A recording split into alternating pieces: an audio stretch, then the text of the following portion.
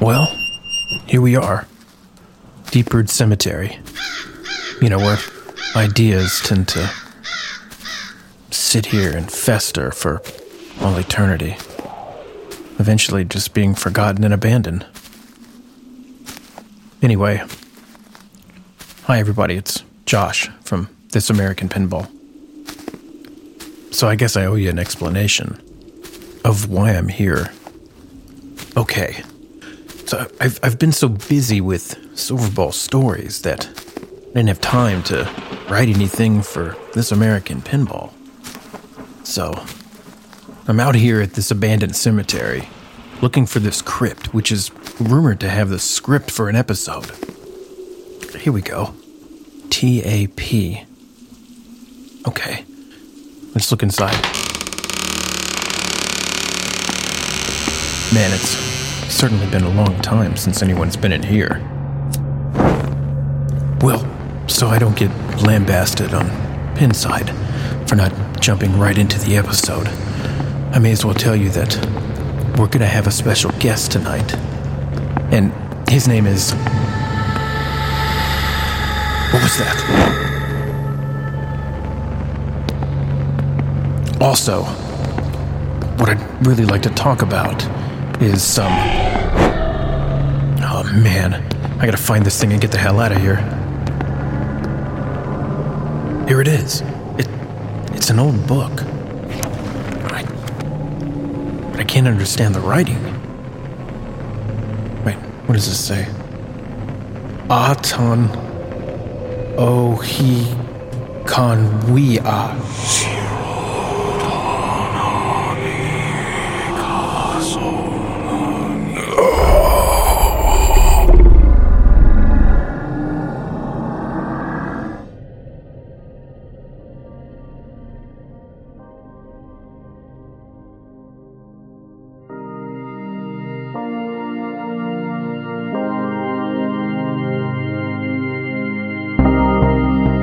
Hey everybody, Josh here, and we've got a pretty good show ahead for you.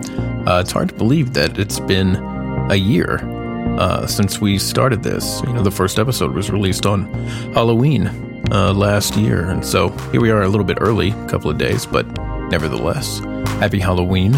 And first up, we've got an interview with Jeff the Pinball Pimp. You may have seen him in his little virtual presentation at the Chicago Expo.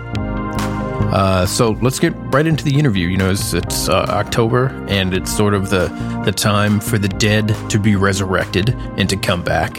And so we're talking pinball restoration. And, you know, who better to speak on the matter than someone who does a ton of high-end restorations. So here we go.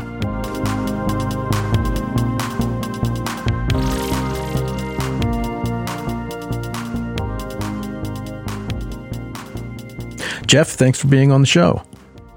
Oh, thanks for having me.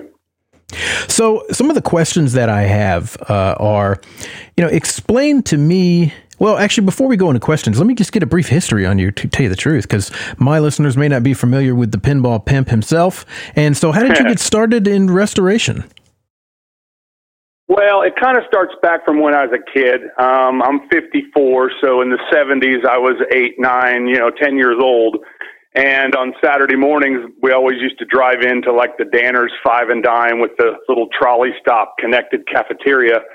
And every Saturday morning at 10 o'clock, I had my hand out to my mom for quarters because they had machines in the front windows of the Danner's, kind of like a Woolworth, or a TG&Y. But anyway, I was addicted to pinball when I was a kid. I couldn't wait every week to go play one. And being an artist, I was always just fascinated by the artwork and just all the mechanical moving parts and everything. I guess kind of like a modern day iPad or an Xbox would be to a kid. That's kind of what that was to me back then. But that's kind of what got me started. When I'd run out of pinball quarters, I'd go right back to the model kits. And I was a very, very big into detailed model kits when I was a kid. I'm originally from Indiana, so there was 2 feet of snow on the ground half the year back then. So I was bored and I had to find something to do. So that's where I put a lot of my time. So okay, cool. That's where I got started in pinball. That's cool. Yeah, I used to paint I would play like miniature board games, and I got into painting little miniature parts, which has translated over into some of the more nuanced painting that has to be done on the play field before you clear coat it, touch ups and things like that. I've gotten pretty handy with a brush, so that stuff has served me well in the future. Right. Well, and my grandfather, too, was a master cabinet maker at a big furniture company. So he had all the high-end tools in his basement. So even when I was in my teens, I was always down in his basement building stuff, and he was teaching me the tool of the trade. So that's why, when it comes to restoring these cabinets, I have the woodworking experience, and some of that kind of comes easy to me. It's just a lot of, long time ago lessons and things you learned. I just bring it in today's standard and go, wow, to restore a pinball machine, that's really nothing for me because I've already done a lot of this kind of stuff in my life, at a much earlier age. So, and you bring up a good point there where, when I first started getting into pinball, I was already well into like arcade machines and rebuilding those things. And I think, when a lot of people think about getting into the hobby of pinball and or arcade ownership, a lot of their concern is, can I handle, the electrical side of things, Right. But I don't think they realize that when it comes to restoring one of these machines, whether it be arcade and or pinball, and especially pinball, it takes carpentry skills, it takes electronic skills. You got to know how to use a soldering iron, and you got to be able to solder well. Being able to read schematics. Your brain has to understand mechanics and how things work. To begin with too. There's a lot that goes into it, and so I think, when you see these guys that are, sort of professional restorative people who do the pinball projects, I mean, it's like there's a lot that goes into it. It's not something that I think people take it for granted. It's like, okay, you just restore things, but there's a lot that goes into it. A lot of people ask me over the years too. They say like, man, how do you get your restorations to look so nice? I said, well, I was kind of born into an art family. I used to pinstripe cars back when I was in high school by hand. I just have that talent, and I'm using it for something in the form of a pinball machine. I'm not wasting that talent. So I was a graphic designer my whole career. I designed for the NFL, Samsung corporate, celebrity events, all that stuff. So pinball was just a hobby. I started that back in 2005, and because I wanted to start restoring some stuff, and the hobby hadn't even blown up yet back then. So I just started. I put all my effort. It was something to do. I had a house. I had room now. I could have some pinball machines, and just kind of started as a hobby on the side. No idea that it would completely blow up into a stencil business and high-end restorations for, multimillionaires around the country and around the world. So never would have guessed it in a million years, So, and since you brought up like high-end restoration, and we were talking about just, the skill set that's required for just sort of a general restorative process if somebody was going to be doing it in their garage.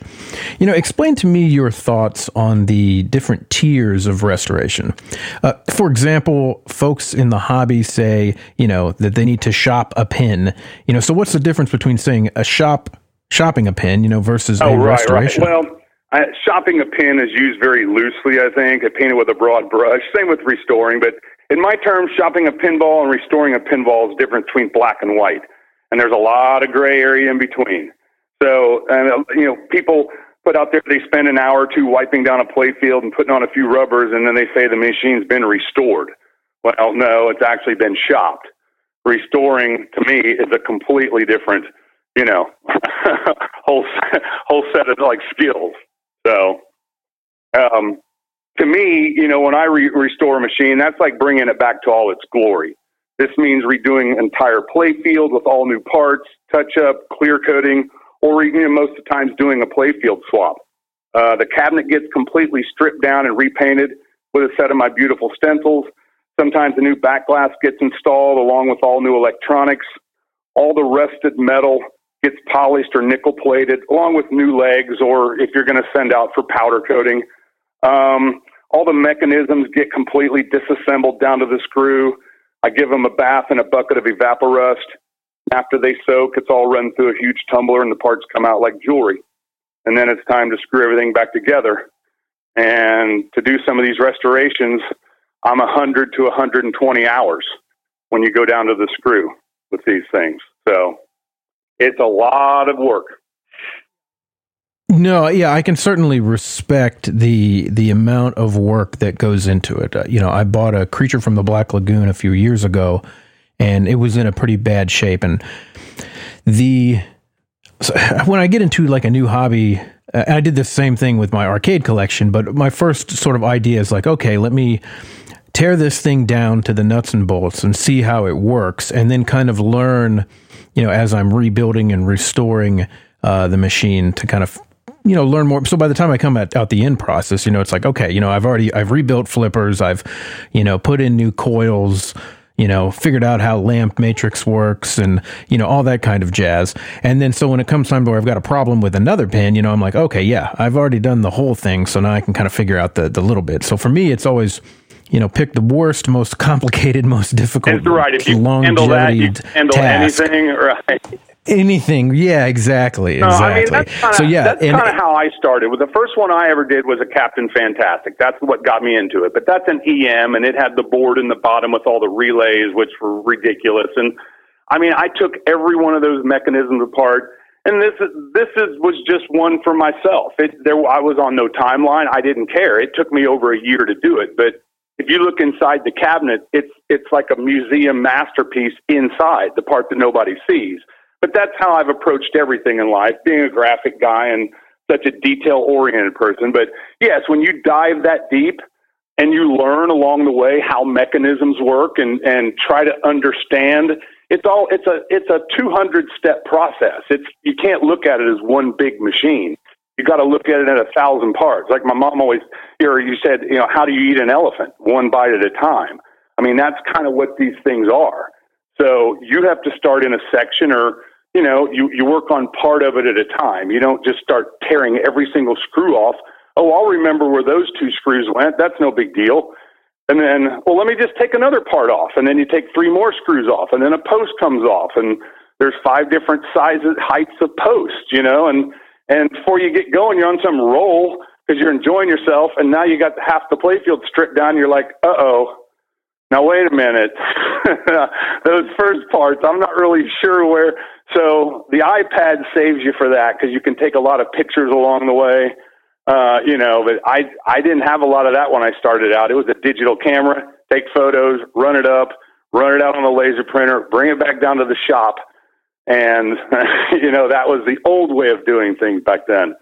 But yes, the deeper you dive and the more you learn, the second one's going to be twice as fast. And then everything after that, you just hone in on the details because you figured out all the major parts.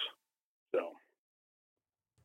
Roger that. Yeah, no, I've learned from several mistakes that I've made just with this one. Right. that I know for the next time not to do that again. So, when you're looking for a restorative candidate or a candidate to restore, what's the criteria? I mean, on a long enough timeline and with enough money, there's enough time to save every pin. Right. But, I mean, where's that line? I mean, when is a pin too far gone to bring back? Well, obviously just about any machine can be bought back, but the problem is finding replacement or reproduction parts in order to get it to that restored level that you desire. Parts are easier to find these days than they were 10 or 15 years ago when I started out. I usually look for a donor machine that had a very nice playfield in the back glass. These days, most of the top title games like the Bally Classics, you can get brand new playfields, back glasses, plastic sets, and everything else needed to do a top-notch restoration. But that wasn't the case back 15 years ago. So it was really tough finding parts. You'd have to buy another second machine sometimes to get parts off of one to Frankenstein to get a really nice one. Because once you start restoring these things, you start seeing the difference between 45 years old and 0 days old. And that's when, the color shift in plastics and things like that. And, it's like, well, that sticks out like a sore thumb. I wish I had a new plastic set. And thank God CPR came along. I started out as one of the original artists just to get parts from them back in the day because I wanted my machines to look that good. And a lot of people didn't have machines that looked that good back then, and they wondered how they looked that good. And it's like, well, that was 3 machines put into one to get it to look that good. So, do you think that it's interesting, because I would think most people would have the opinion that it was easier to find parts back in the day because there was, more pins on location, more pins available, and possibly more parts available, as manufacturers from several different manufacturers were actually producing parts, pins, and so forth and so on. But I'm wondering if maybe perhaps it was because the communication wasn't necessarily there. Along comes the internet and forums and things like that, and people can trade parts a little bit easier, because it's not like there was an auto trader for pinball, where people necessarily could hook up together if they had a certain machine. You were really out there hustling, trying to just find the groups that you were within in order to find donor parts and machines. And a lot of it was, I bought my Captain Fantastic off eBay. It had a new old stock playfield in it. It said NOS playfield. I didn't even know what that meant back then. And I think I ended up winning the auction over like 16 other bidders, and it was still, I paid $1,450 or $1,500 back in 2005. That would have been a lot of money back then for a pinball, because I remember buying Evel Knievels and Kisses and machines like that for $400, $500, $600 back in 2005. People couldn't even give some of that stuff away. And now you go look at some of these, the same machine, an Evel Knievel's $2,000 to $2,500 just for a donor machine. And the playfield's probably going to be blown out. It's not going to be like a brand new CPR. So, but that's what you need to bring these things back to better than the day they were, came off the assembly line. That's true. It's not, I know, like, just in my creature restoration, just trying to find little pieces and parts are tough. But I can see where, like, having a donor machine makes a hell of a lot of sense, especially if you're doing a high-end restoration, just because you have access to a plethora of parts that you can kind of swap out. And back then, you didn't see somebody just like I've bought machines before just to get a back glass, and it had an apron. You get some of these aprons that when they weren't making the decals back then or whatever, you have a scratched-up apron right down through the screen-printed artwork. You can touch it up, but you can still see the touch-up. So, it was like, man, I need a perfect apron. Who's got one? And, nowadays, like I said, they make just about everything reproduction, and it's 10 times easier now to restore a machine than it was back then. And it took much longer back then because you had to wait around to find parts. So that's what was frustrating about it, was, just the wait time. I remember there's machines where, CPR said they were going to put a playfield out, and I waited 3 or 4 years before the playfield came. So that machine sat, taking up space for that long before I could even get to it. So, yeah, that could be frustrating, I imagine. Yeah. So, in most cases, I imagine you try, or at least back then, you'll try to get a donor machine that you can cannibalize, and then of course, you've got a plethora of folks doing reproduction parts. So I realize it differs from machine to machine, but in general, what's your process for pinball restoration? Well, my approach to restoring a machine with all its many parts is fairly simple to me. I just look at it as a huge model kit with a full instruction sheet containing hundreds of parts. Step 1 is to break down the machine completely, which involves removing playfield, back glass, coin door, legs, electronics. And then I usually go and source all the parts needed for the restoration and get them ordered. Sometimes I have to go to 4 or 5 different places to find the parts, and you still might find something that's out of stock. So, but once that's done, then step 2 is I usually tackle the cabinet first. I like doing it right off the bat. That way it gives the paint time to cure while I move on to the playfield. So, now, cabinets are one of my specialties. This is how my stencil business got started. I always gut down my cabinets to the wood. Then I do a chemical paint strip down to the veneer. And then you're basically doing auto body. I always reinforce my cabinets at the seams with carpenter's glue, remanufacture any new pieces of wood that need to be done to make the appearance of the cabinet look better. Then everything gets sanded down, multiple rounds of Bondo or any good filler. multiple rounds of primer with a good cabinet skim in between coats to fill in the tiny wood grain in order to get the cabinet baby smooth. And then and only then are you ready for base coat. Multiple rounds of base coat, sanding in between. Then comes my beautiful Pinball Pimp stencils, unless you're doing a decal job on a WPC cabinet. But that's basically the same. You're stripping it down, getting the decals and the glue off, which is a pain. I usually give them either a blue or a black or whatever, Williams Bally used back then to give it, a nice shiny surface for the decals to stick nice. With my stencils, that's where it gives it the identity with the two colors. So that's pretty much the cabinet. That's a lot of work, though. I mean, my cabinets, stripping them down and getting them back up with hardware put back on, I'm at least 40 hours on something like that. Wow. Yeah, no, I mean, that sounds like a ton of work. And just a quick interjection here was, I think it's pretty common. Bondo is pretty common to be used on whether it's arcade machines or whether it's pinball or any other type of wood filler to get everything done. But I know, like when I was doing my creature from the Black Lagoon, for example, the corners were pretty gashed up, and sometimes it was really kind of a pain in the ass to try to get a nice, good corner just with Bondo. I mean, I eventually got it, but it took a long time, and I was kind of concerned about how well, it would hold.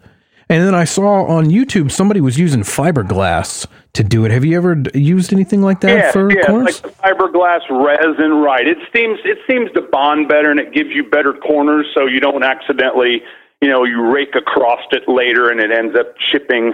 The Bondo breaks away from the wood. So yeah, there are some new fillers these days that, weren't around maybe 10 or 15 years ago, all the new stuff. But it just depends on kind of where you need to fill on the cabinet. Like I said, corners are important. 3 inches up the back side by the leg where there's a little gouge, Bondo is going to be absolutely fine there. So it just, like I said, it kind of depends. But yeah, they've got a lot of new, like wood type fillers and stuff that are some, polymer blend. It's way better. Well, I don't actually use Bondo on mine. I use it's the green stuff that you see them use on the TV shows for the car shows. It's called Evercoat Rage. It's about $60 or $70 a gallon over the $20 a gallon Bondo. It has an additive in it called Hatonite, which when you sand it, it doesn't leave any pinhole air bubbles. So you get a real nice sand right off of the filler. So that's awesome. What So now that you've got the cabinet, in pristine shape, what's next? What's the next step? I'll then move on to the playfield. And like I said, there's all kinds of alternatives. You can always match paints and touch up the tops, which a lot of people have to do because they don't have a playfield to swap it with. I had to do that a lot of times back in the day. What I found, though, for myself was to get them to look the way I want, it's just easier to buy a brand new playfield and do a swap than it is to try to touch everything up and clear coat it if you have the option. Because to me, it's almost less work, and there's nothing better than new. So, but anyway, as far as a playfield goes, that playfield swaps are by far the most time-consuming and daunting task, not to mention expensive.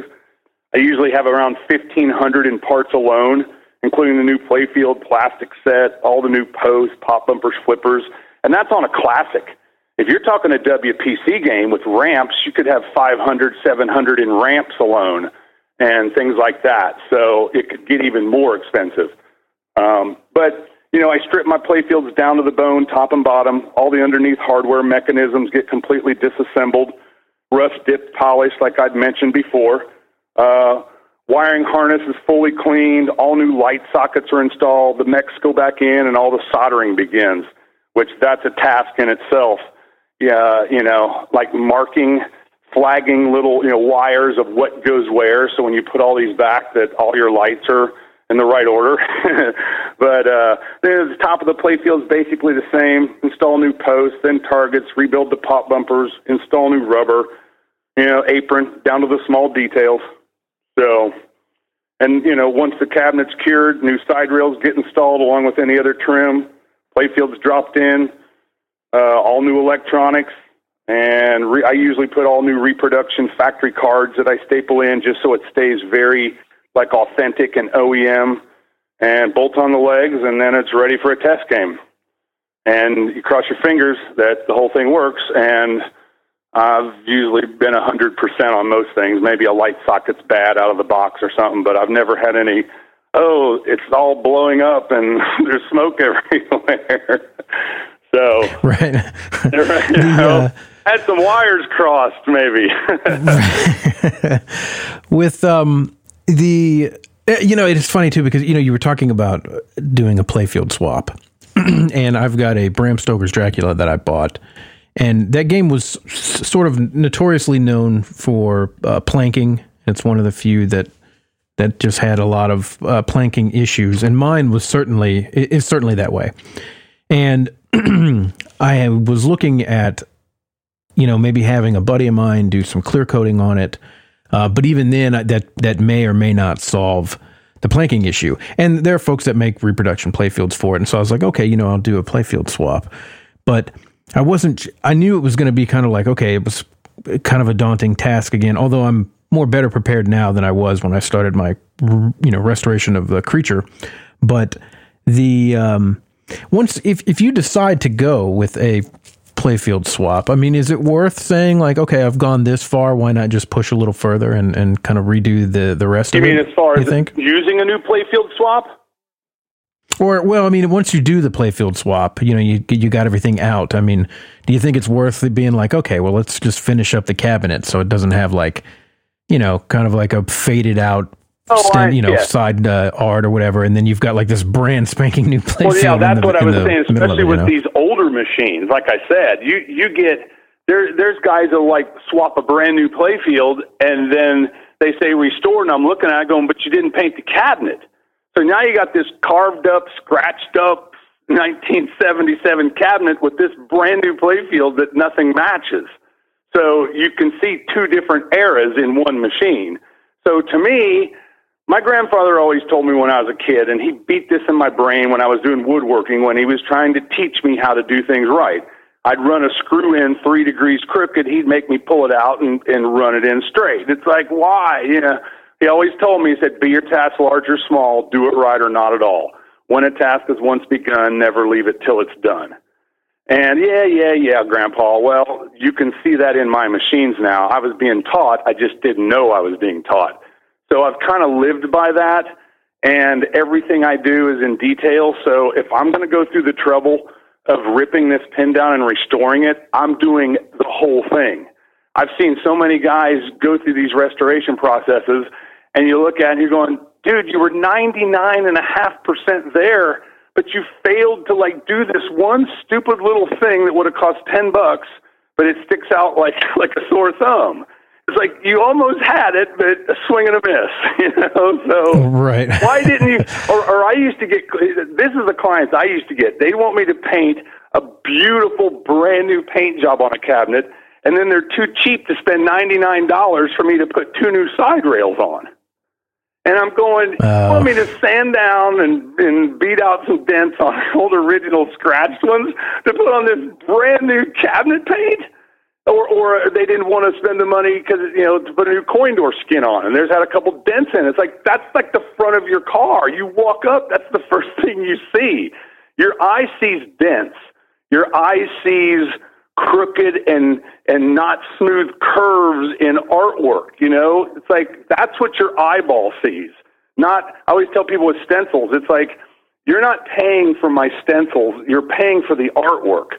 Because you could be the best painter in the world, but when you walk up to a cabinet, your eye sees the artwork, and it doesn't see the quality of the paint quite yet. It's going to see anomalies in the artwork, just like a crooked pinstripe on a car. So that's why that has to be right. And I used to get a lot of calls back in the day, people like, how do you get your cabinets to look so good? I'm like, it's all in the precision artwork. So. And speaking of, sort of precision artwork, or whether it be, hammering out dents, I mean, when it comes to, restoring a pin, what are some of the common roadblocks that you always find? I mean, I imagine parts are, part of it, But I mean, whether it be, I'm kind of thinking of a pinball machine, since we've been talking about cars, kind of like a car, where you've got different systems within the same medium, so you've got electrical, you've got woodworking, and you've got so forth and so on. And so, what are the biggest hurdles? Well, like I said, I think most of it is just trying to not being able to source the parts to complete the restoration. Like I said, when I started back in 2005, pinball wasn't even on the map, and the hobby hadn't blown up yet, and it was tough to find parts, anything that was new. Like I said, usually you had to find a donor machine to get nicer parts off of. Even playfields back then required, custom mixing and touching up like we talked about. And that was the reason that I got involved with CPR back in the day, Classic Playfield Reproductions, to help them design artwork and acquire new playfields and plastics for my restorations. I remember, this was just a hobby, and I remember playfields back then were still like $5.99, like $600, and a plastic set $150, and I'm going $750, and then new Syra. I'm thinking I'm going to have $1,200 in this machine and parts, and I only paid $400 for the whole machine. And there's no market for me to resell this as a high-end restoration because nobody cares. So I was really just doing them for myself. But I said, with CPR, I didn't get paid in cash. It was all for store credit, which got me all the free playfields and, stuff like that when it was just a hobby. So that's how I was able to kind of get a little bit ahead of the game. And, everybody, well, how do you get them to look so nice? Well, I got a brand new playfield in there. Well, how'd you get a new playfield? Well, you swap it. Well, how do you swap it? Well, I don't know. I just learned because I have a brain that loves doing this kind of stuff. So you just do it. But that's that. Like I said, most of the hurdles are just finding all the parts to make it look to your level, So. Right. Have you ever had to recreate a part that you couldn't find, either new old stock or somebody who did an aftermarket reproduction? Over the years, I've had to make plenty of parts out of plastic, wood, and metal. In cabinets, I've gotten cabinets in where the whole neck of the cabinet's broken off, so I have to bust out the table saw, bandsaw, routers, and just completely rebuild a whole new part. I've bent plenty of brackets and wire forms and things over the years where, little pieces weren't available, the little wires that on gate so the ball doesn't come back, bending those little things. So those things are never available. I've had to do new plastics pieces before, did the artwork and sent it off, or had somebody do a reverse clear print decal and laser cut it. So yeah, when there's not a part to be made, and that's where my art skills come into play, is I can pretty much recreate any part or any plastic piece or something artwork wise. That's like me writing my name. So that's where I have a little bit of advantage. If there's no part needed, I just go design it or design the artwork, especially on plastic sets and things like that, and have it done.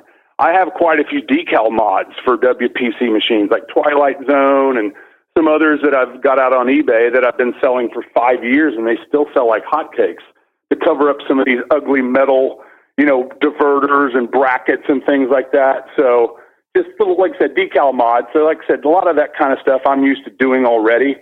So, when it comes to making the parts, I go, well, they don't make it. I guess I'll go try. And then you've got everybody's got a 3D printer now. Well, not everybody, but knows somebody that's got one. So, you get a lot of mods being made by guys with 3D printers or a gear that nobody makes anymore. So it's things have changed in 15 years. That's for sure. Yeah, no, that certainly is, a pretty excellent advantage, with the art background that you have, and then just being able to digitally recreate the artwork and have it printed. And I was bringing this question up because when I first got into pinball, I decided that I wanted to do restoration. I was reading everything that I could on it, and then I ended up ordering the This Old Pinball, the old podcast. Had a bunch of DVDs that they sell. Oh yeah, I remember seeing some of the machines back in the day. Yeah.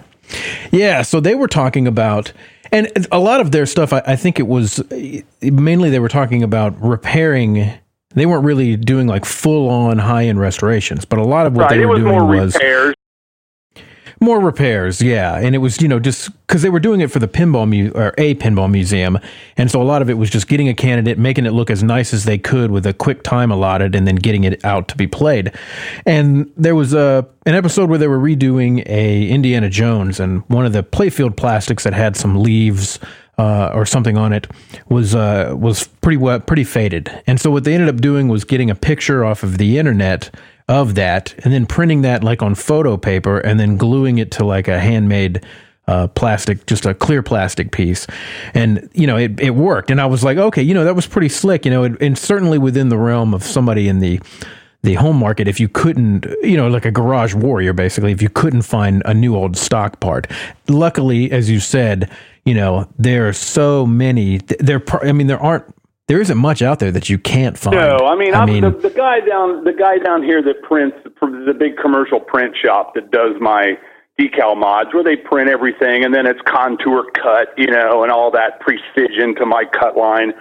They have the ability to directly print reverse to plastic or PETG now. So obviously they do it in reverse. They would print the black first, and then they would build the colors, and then the white would be last. But, like I said, these guys are running $1 million printers and stuff that can do that. So you're not going to be able to do it at home as a hobby, but there's, a lot of these bigger print companies do have services where if you need something like that, here's a sheet, here's my artwork, they'll print it, they'll cut it out, and, you pay them. So at least it's there. It might be kind of expensive, but if you need a piece made, at least the opportunity to have it made is there. So when I do a high-end restoration, there's times where I've paid $700 for an original, nice used back glass just because you have to have that for the restoration. So some guys might not want to put that kind of money into something, or having, that one piece of plastic cost me $200 to have made. Well, if you didn't make it, the machine wouldn't be complete. So right. A lot of these restorations, like you said, if money's no object, well, yeah, and that's where you kind of got to draw the line. If I'm doing a restoration for some millionaire, they don't care if it's a $10,000 machine or an $11,000 machine. That extra $1,000 to do it right is nothing to those guys. I had a client in Jacksonville that was worth $300 million. So I don't really think he cares when it comes to that. But most people aren't doing things for people where they have an unlimited budget. It's probably for themselves, and there's no way they're going to sink that kind of money into a machine. So, no, I totally, I get that, and that was sort of the first line of thought that I had when I was, whenever I was still considering whether I was going to restore this creature or not. And, it's kind of like, okay, I paid X for the pin, market value is X, here's where I need to stay in if I, ever decide to sell it and I just want to break even. You don't go underwater, right? I got $1,000 in mods and another $500 topper, and yeah. For me though, and it's like, I don't know, maybe it's just an addiction or something, but whenever and this is with any of the stuff that I have, I always mod the hell out of them and, make it, just as gorgeous as I possibly can with the skill set that I have. Right. And so, it doesn't bother me. I'm sure I'll go over budget on both Creature and Dracula. But it's, I don't know, there's some pride in there too, to just try to make the nicest possible thing that you can, given the situation that you have, and the skill set that you have. This is how I look at the whole pinball collector guy and the guy that restores and all this. It's basically the same as the classic car collector guys. You want to have a machine that when your friends come over and see it, their jaws on the ground, or they're just like, dude, what is that? And that's when you take the pride. If you did the restoration work, you get to sit there and go, yeah, man, I did that. They're like, no way. There's no way you did that. You made that? Yeah, man, I made that. So that's where the pride comes in. And that's the nice thing is I like mods. I like it when they're done tastefully. I know when they can be done overkill, where there's so many mods you can't even see the ball on the playfield anymore. Right. But everybody to their own. You can put as many stickers and decals on your car and lights and everything else. So it just, you can make it your own machine. like with the powder coating and stuff these days. You can get a completely different looking whitewater if you put blue side rails on or legs, or bright yellow or metallic blue. So everybody's got their own niche, and this is the way I like it. So. Right. No, absolutely. And I will say, as we finish up our conversation on restoration, for anybody who's out there who's, thinking about it, or just, debating on whether or not to do this for themselves, what is, like a few tips you might have to say, okay, you can do this, and here are some things to just kind of pay attention to along the way? I mean, if you don't know much about electronics and that scares you and things like that, there's enough guys around, I think, where you can get like electronic repair and things. Obviously you can buy a lot of new boards for everything now, but I'm kind of speaking more for the classics. I don't suggest that your first restoration and teardown is a Twilight Zone with a playfield swap. You probably should start with some, classic Bally with just a flat playfield that's got the basic parts, maybe a target unit, some stand-up targets, and some pop bumpers and some flipper mechs. If you were going to do a playfield swap, but cabinet stencils and things. I mean, my stencils are the easiest stencils to use. They're not nearly as hard as I think what people make them out to be. A lot of people get scared, like, oh, how would I paint a cabinet and all that? Well, it's kind of like sanding down an end table or a piece of furniture and staining it. It's, in a way, it's the same process. So I don't know. I guess you just have to, figure out what your skill level is, and don't get over, in too deep and over your head, or just think about everything before you get too involved or too deep to where you can't get back out. Right. No, that's a good point, because, you, and in fact, you see those, they'll come up on Pinside sometimes, and you'll see them in arcade forums where somebody's like, hey, started to do a restoration, and, I just want this thing to be gone. Box of parts, the playfield, the top of the playfield is in a box of parts here. Like I was saying, if you're going to start out and you think you might want to get into some pinball, you like the whole hobby of just restoring these things and bringing it back, it doesn't have to be a top title game, for your first restoration. Go buy one of these cheap C title games you can pick up for $400 or $500, and just go have fun with it. Because then if it doesn't turn out so great, or your paint gets a little wrinkle in it and you don't care, it's not one of these high-end games that you wish, I wish this would have looked nicer, or something. And you don't have all this money sunk into it. So I don't.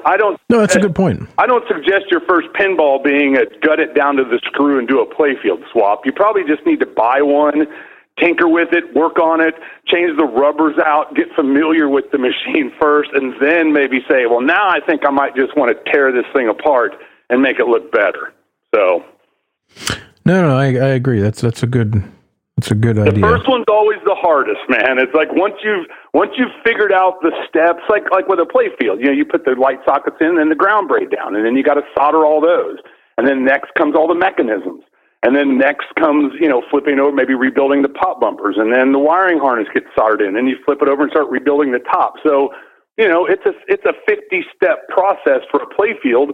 And it's not hard. It's just very time-consuming. But if you do it one step at a time, it's not hard. Like I said, you just can't look at it as one big project, like, oh, my God, look at all those screws and look at everything. It's like, well, a lot of those screws, a lot of those nuts and bolts are the same size. They all kind of fit certain parts. So you're not going to get that lost, like, oh, my God, I don't know where any of this goes anymore. So you just have to, a little patience, I guess, and a lot of pictures along the way. No, that's a good point. Like I would say the same thing. Take a lot of pictures, take your time, and then don't be afraid to ask questions to guys. I mean, most of the folks are, some of them anyway, are pretty forgiving when it comes to, just having some basic questions. And of course, nowadays there's plenty of resources that you're able to look at, to read, and then see, and what I get a lot solutions of calls, are available. On a daily basis from guys that, hey, I just ordered a stencil kit from you. I just had a couple questions, and I take the time to answer. I like communicating over the phone. A lot of people don't do that anymore, but it's like I kind of tell them, do this, don't do that. Use this, wait that much time, and they're always thankful for it. So yeah, you can't get enough information, that's for sure. Ain't that the truth? Well, Jeff, it's been a pleasure talking with you, man, and I appreciate you for coming on and talking about the restorative process. It's been a wealth of excellent information. Yeah, keeping the hobby alive. Cool. Yes, sir. Yes, sir. Well, thanks for tuning in. If you want to see more of Jeff's work and even buy some of his stencils, you can check him out at thepinballpimp.com. Furthermore, happy anniversary to us, and I appreciate everybody out there who stuck with us for the entire year. And for those that haven't, welcome aboard. Lots of exciting new things happening next year. Hopefully, we can get back to one day going back to conventions, and we can meet each other in person. Other than that, stay tuned. Here in the next few weeks, there'll be another episode of This American Pinball, and I'm going to take a very deep dive into what a horror-themed pin should look like and what sort of franchises should be used. So, if you're interested in horror and pinball culminating together, be sure to take a listen to that episode. Until then, we'll see you next time. This is Josh, saying goodbye.